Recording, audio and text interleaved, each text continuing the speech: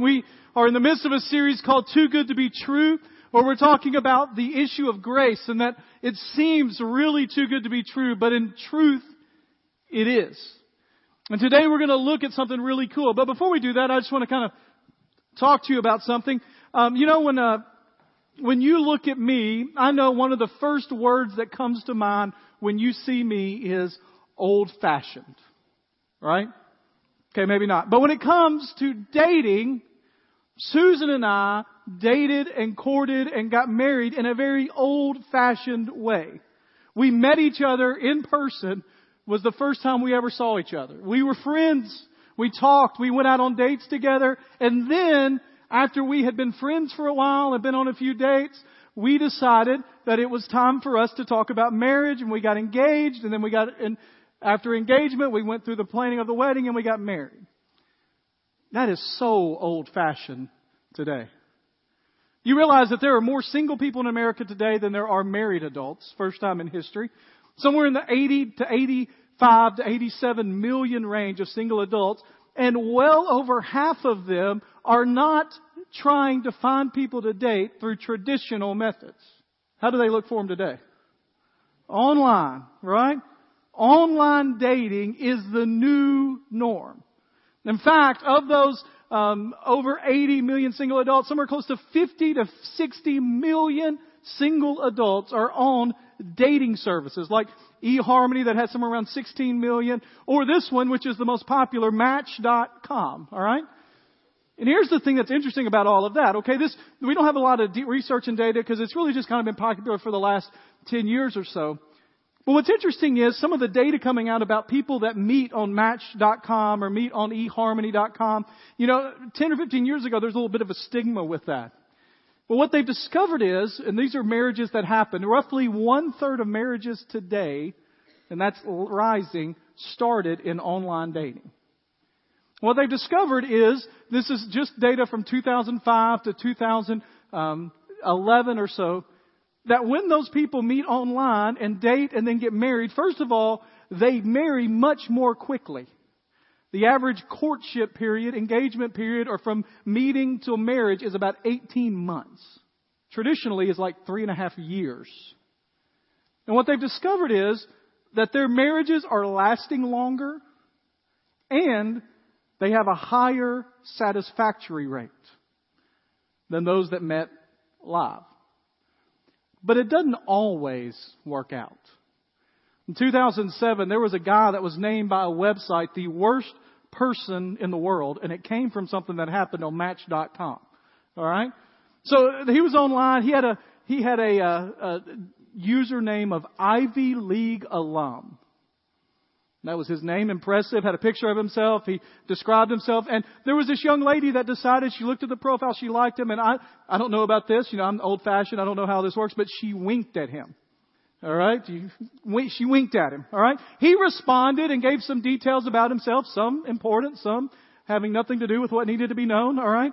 And he said, I have 3 questions for you. Where did you go to school? What products do you like? And what do you do to keep in shape? She, for whatever reason, decided, not interested. And just write back, no thanks. Seemingly the end of it. But for him, it wasn't the end. This is what he wrote back to her. I think you forgot how this works. You hit on me and therefore have to impress me and put my criteria and standards, not vice versa. 6 pictures of just your head and your inability to answer a simple question lets me know one thing. You are not in shape. Nice guy here, right? He goes, he's not done. He's just getting started. I am a trainer on the side, in fact. And I'm heading to the gym in 26 minutes. So next time you meet a guy of my caliber, instead of trying to turn it around, just get to the gym. Nice guy here, all right? Then he finishes with this. I will even give you 1 free training session. Yeah, woo. So you don't blow it with the next 8.9 on Hot or Not. Anybody remember Hot or Not? That's a long time ago. Ivy League grad, Mensa member, can bench, squat, leg press over 1,200 pounds, has had lunch with the Secretary of Defense, has an MBA from the top school in the country, drives a Beamer convertible, has been in 14 major motion pictures, was in Jezebel's Best Dressed, etc. Oh, that's right. There aren't any more of those. I don't know if he's still single, but if he's still doing that, there's a good chance. But here's the thing about John Fitzgerald. Anybody wants to go look him up? His name's John Fitzgerald, all right? John got a little nasty, didn't he? But here's the thing. He's just defending himself. He got rejected. Felt like he needed to throw his resume out there for him. And let's be honest, some of this is kind of impressive. I mean, who has lunch with the Secretary of Defense? Maybe John. I don't know. It's what he says. MBA from best school in the country. I mean, been in 14 major. I mean, some of that's impressive. What's not impressive is what he thinks of his resume. So even if the resume is impressive, what he thinks of it is not. One of the things that happens when you and I are brought into the circle of grace that we talked about last week is that if we're not careful, we start piling up those tickets and we become impressed with what we have instead of what Christ has done. And we start looking at the people around us and like, there's nobody else like me. And we start thinking, you know what, if people would just think like me, it would be a lot better world. And so what happens is, last week we talked about there's only two kinds of people in the world. Those that are outside the circle of grace of Jesus and those that are inside the circle of grace. And that sounds good in theological terms. That sounds good in a sermon. But you and I, most of the time, don't live that way. We think it's better to be here than there because that means we have somehow earned something there.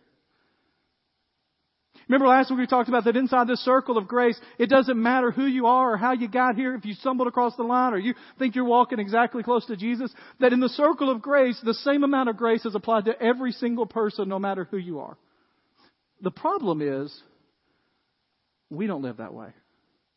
And like John, sometimes we feel like we have to defend ourselves. Somebody makes us feel bad about who we are, and we think we have to defend ourselves. We notice somebody else out there that's doing something just a little bit worse than what we would do, and we start to defend ourselves in our own mind. In fact, what I've discovered is a lot of times when you're inside this circle, there are a couple of things that we do to each other that are just ungraceful. And the first thing is we compare ourselves. We look around and we try to find somebody that we can compare ourselves to, and we say, "Whoa, look, I'm not so bad in that area." And what I've always discovered is when you compare yourself in your spiritual walk with other people, you're always looking for people that aren't as far along as you think you are. Well, I remember, I know I'm not perfect, but have you heard what she is doing? You will not believe what happened the other day, what she said, where she went, who he was with. And the problem in comparing ourselves when we're inside the circle is that we never pick the right comparison. It's kind of like this. Let me show you a picture real quick. There's a picture from this last week. There's two really good looking people here and then me. And this is my daughter, Maddie. Maddie, who is 5 years old, and Maddie, who registered for kindergarten on Friday. So she starts kindergarten next year, and this is us in that registration process. Now, here's the thing about Maddie. I love Maddie. She is brilliant, beautiful, smart, fun, crazy, all those things. And I know a lot of things about Maddie. I know that she loves to sing the songs from Annie and will sing them at a moment's notice. I know that she loves Elsa out of Frozen above anybody else right now and characters, and she would love to see them. I know that she loves to be announced in our living room to perform for us. I know that she started to love soccer. She loves to go out there and play. She's taken ballet. And you know something else that I know? If she decides to take up basketball, I can absolutely annihilate her in basketball. I mean, just annihilate. She can't dribble very well. I just steal the ball every time. She tries to lay up. I just swat it away, wag the finger, not in my house. I mean, when it comes to basketball, there is no comparison between me and Madeline. None. Domination all over. I mean, if I could jump that high, I could dunk on her and she couldn't do anything about it. Rain and jump shots, layups, crossovers, behind the backs, because even if I mess it up, she can't get it. Now, that's all well and good. If I just compare myself to Maddie all the time, I could convince myself I was an unbelievable basketball player. If this guy walks into the gym, I got issues. Right? Those roles reverse a little bit. He's dominating me. He's dunking on me, and he ain't got to lower the rim to get it done. I mean, just absolute total domination. If I compare myself in basketball to Maddie, I'm going to win every time. If I compare myself in basketball to the king, I'm getting annihilated. When it comes to your Christian walk, you ever notice that you like to pick the Maddies of the faith to compare yourself to? When Scripture says that the only comparison we have, we talked about this in Sunday school, I taught this morning, the maturity standard we have is the fullness of the King. Now, I'm not saying that LeBron James is some way equal to Jesus. What I am saying is there's no way to compare myself to him. So there's no need to compare. The problem is we don't just compare ourselves to other people. We then decide that people that aren't doing what we think they ought to do not only should be compared, they should be condemned. And we start to look around and say, I just don't think a follower of Jesus would ever say that. I don't think anybody that follows Jesus would ever really do that kind of thing or say what she said or be where he was. It's not just, hey, they're a little not as far along on their walk with me. They haven't learned as much as me. It's like, I don't even know if they're saved. They don't fit into my system what I think a follower of Jesus Christ ought to look like. They must not be saved. Luke chapter 7. If you got a Bible, you can turn there. If not, it's going to be on the screen.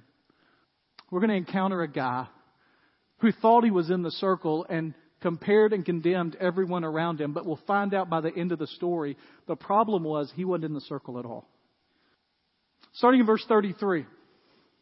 It says, for John the Baptist has come eating no bread and drinking no wine. And you say, he has a demon. Jesus says, listen, my cousin John, y'all know John the Baptist, you condemned him. And part of the reason you condemned him is because he was so crazy. He lived out in the woods, gluten-free diet, no bread, none of that kind of stuff.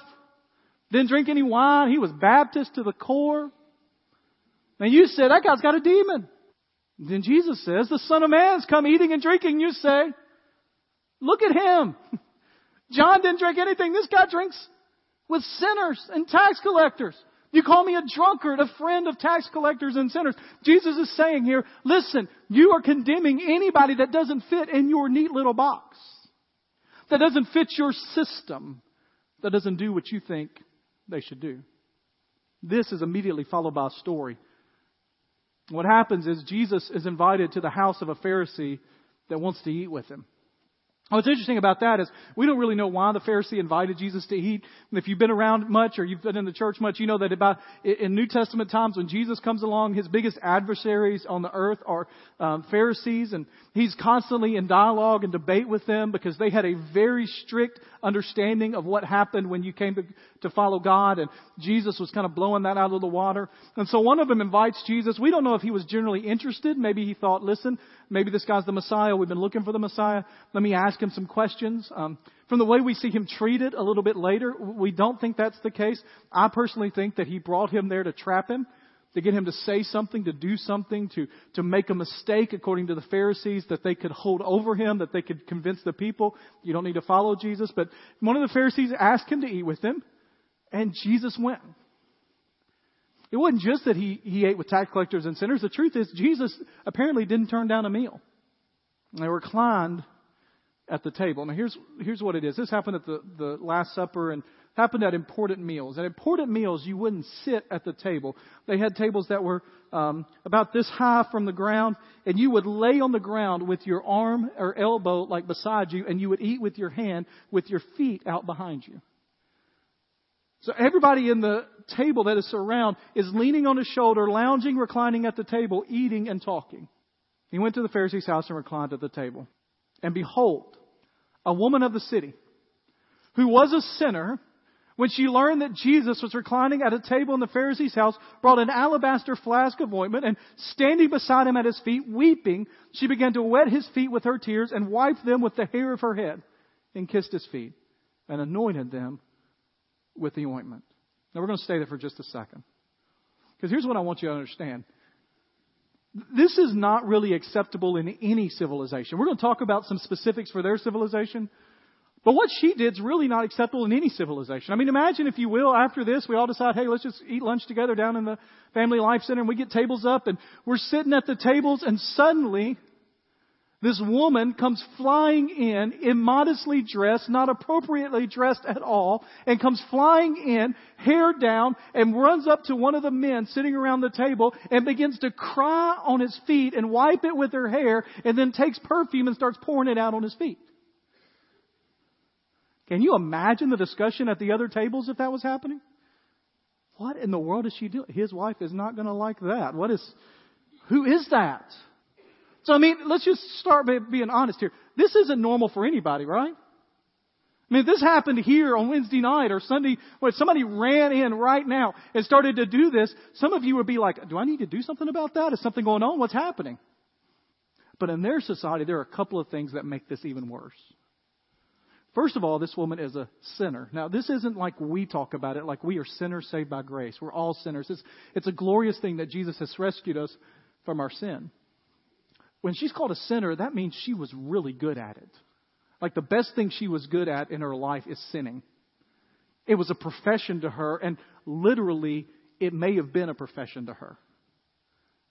The code word here for them may be that she made a life out of sinning. So much so that she was able to have an expensive flask of ointment. People in their day and time, their feet, some of you that have been to Brazil can understand this. Some of you have been in Brazil can see this. Their feet would have been cracked and dry. They walked around all the time, open-toed. They had things all the time they're problematic. They walked on dirty, dingy, nasty streets. And in the sand and all that was happening, it just was cracked or needed ointment. And so when she comes, this ointment is something to kind of help. And she's got a flask of it, which means that it's expensive. And then she comes into the house where she's not supposed to be. Sinners did not come into men's house during the day. Women were not to be seen during the day unless absolutely necessary. They had rules about women could work, and what they said is do your work, but don't be seen. If that means you have to work at night when people are in bed, then do so. And she's weeping. His feet are wet with the tears that she has, and she wipes them with the hair of her head. We've talked about this before, but in their society, letting your hair down was one of the worst things a woman could do. It was equivalent of someone coming in not wearing any clothes today. Now imagine the stir if we're down in the Family Life Center and somebody comes in without any clothes on doing that. It was unheard of. It was considered immodest. It was considered wrong. It was considered the lowest form of humanity to do that in public. And she anoints him with the ointment and kisses his feet over and over again. Here's what I like about this woman.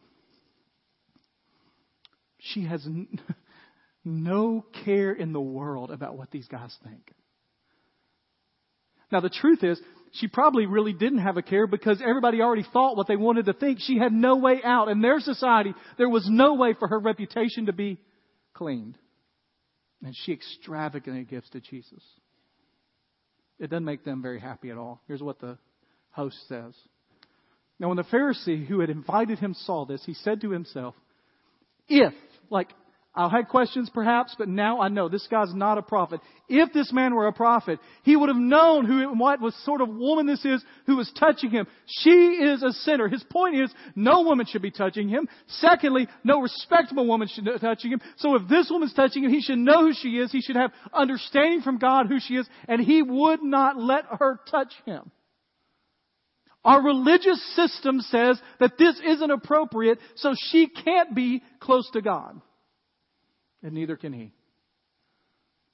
Jesus, knowing what he thought, says, I have something to say to you. And he answered, say it, teacher, go ahead, say what you want to say. And Jesus gives a parable. 3 lines, 1 question that absolutely destroys him. A certain moneylender had 2 debtors.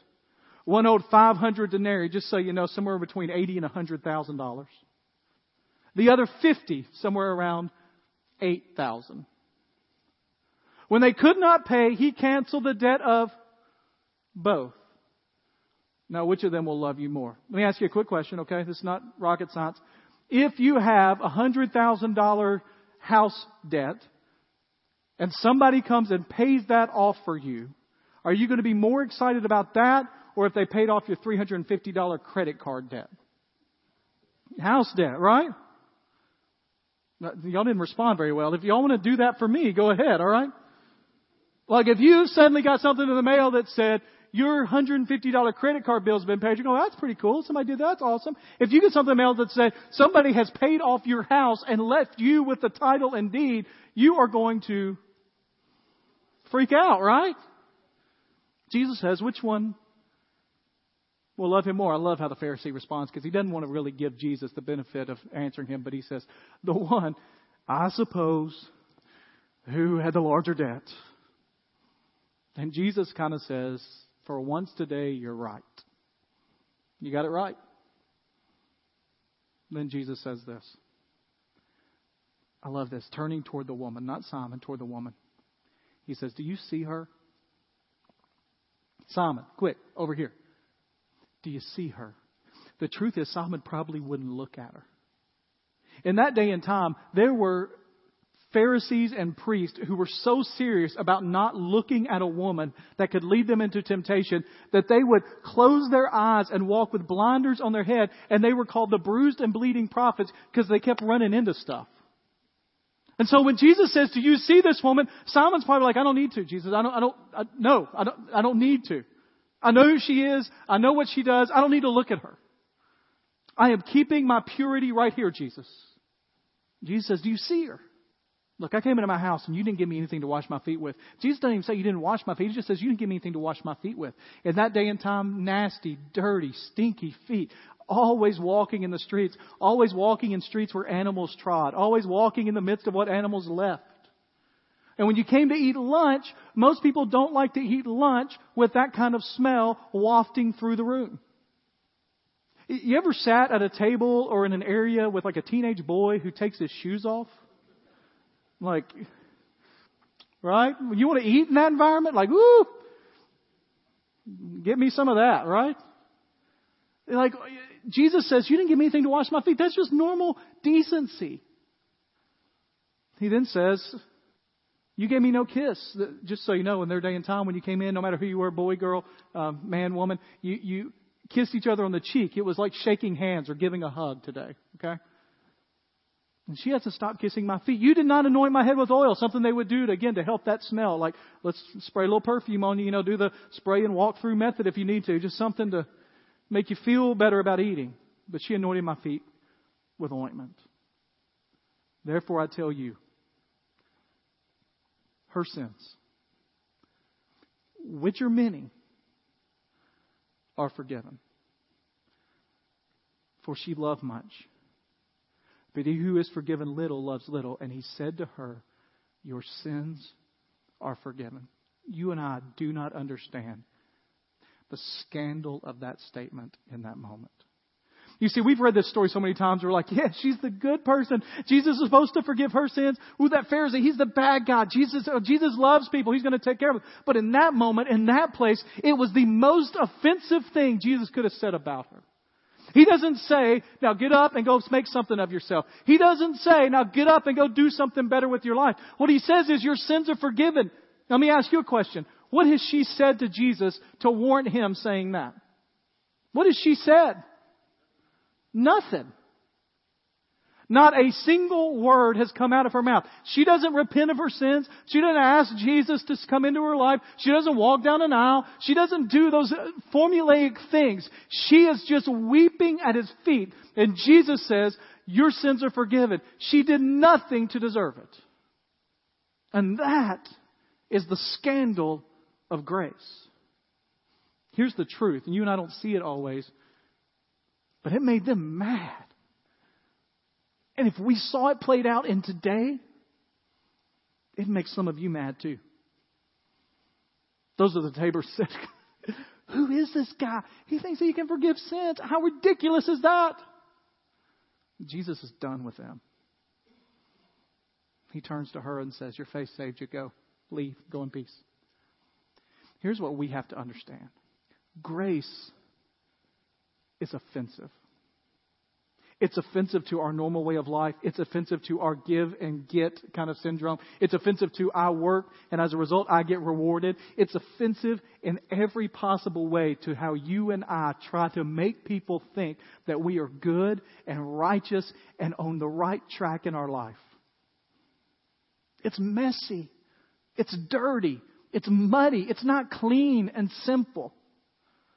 If you're involved in ministry that really is grace, you're going to be involved with people that you never imagined being involved with. You're going to have to deal with issues and things you never thought you'd have to deal with.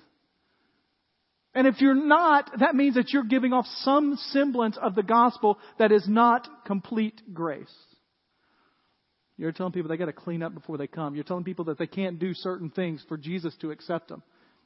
Here's the way one author, Doug Wilson, said. Grace is wild. Grace unsettles everything. Grace overflows the banks. Grace messes up your hair. Grace is not tame. In fact, unless we are making the devout nervous, we are not preaching grace as we ought to. Jesus came and showed grace that was wild and untamed and unleashed. Here is probably a prostitute, woman of the city, known as a sinner, who comes in completely inappropriate ways, does nothing to deserve anything from God. And in the midst of all of that, Jesus just simply says to her, "You're free." Well, did she change her life after that? I don't have any clue. And it doesn't matter. Because it's not dependent on what she does. It's dependent on what Jesus does. And Jesus says, "You're free. You're done. It's over." Our circle illustration. The truth is, once you're inside the grace circle, there's no level inside of there. There is absolutely nothing you can do to earn the love of God any more than you can to earn the salvation of God. It's complete grace. And that's why grace is offensive to us. Grace is offensive to us because it is uncontrollable. I've been teaching classes at Union in Hendersonville a couple of semesters now. You know what I find interesting is the students, they're good students or adults, are coming back to school. I had a great time teaching, but they all want to know, is this important for the test? Like when we're taking notes and I write something on the board, it's like, hey, is that going to be on the test? Is that going to be, when's that going to be on the test? See, for them, the whole class, you know what for me the class is about? Like, what are you here to teach the class about? It's about knowledge and the journey together. It's about learning all this stuff together. To them, you know what it's about? I want to grade and I want to get out of here. And so every time we're in there, it's like, I just want, is this on the test? Like I'll write stuff on the board. Do we need to write that down? Sure, you ought to write down for your own personal knowledge and satisfaction, whether it's on the test or not. Last semester, I gave a study guide out 2 weeks before the test. And on the week before the test, a full week before the test, I said, let me change a couple of things on your study guide. Oh, what? What are you doing? You're adding stuff to, you can't add stuff to I'm going to add stuff to the study guide. I'm the teacher, yes. You know why? It's because they feel completely out of control. I've thought about just going in sometime and go, I gave you a study guide. Those are some pretty good ideas. Here's a completely different test. Have fun. Oh, you're like, that is not nice at all, right?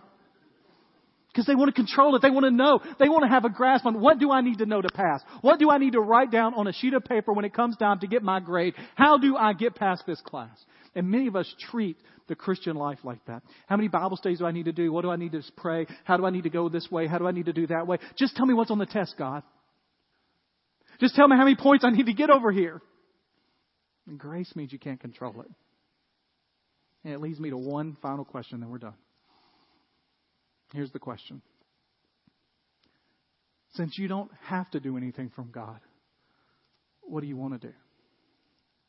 See, here's the reality. And I can get up here on Sunday mornings and I can preach and tell you the best practices or what Scripture teaches about drawing close to the Lord, about drawing near to Him. And the truth is, once you're in that grace circle, once Jesus has forgiven you, this is the scandal of grace, you don't have to do anything else for God. You don't have to do anything to get there, and you don't have to do to keep it. But the question is, what do you want to do? Remember the parable? The one who had been forgiven a lot. And here's the thing.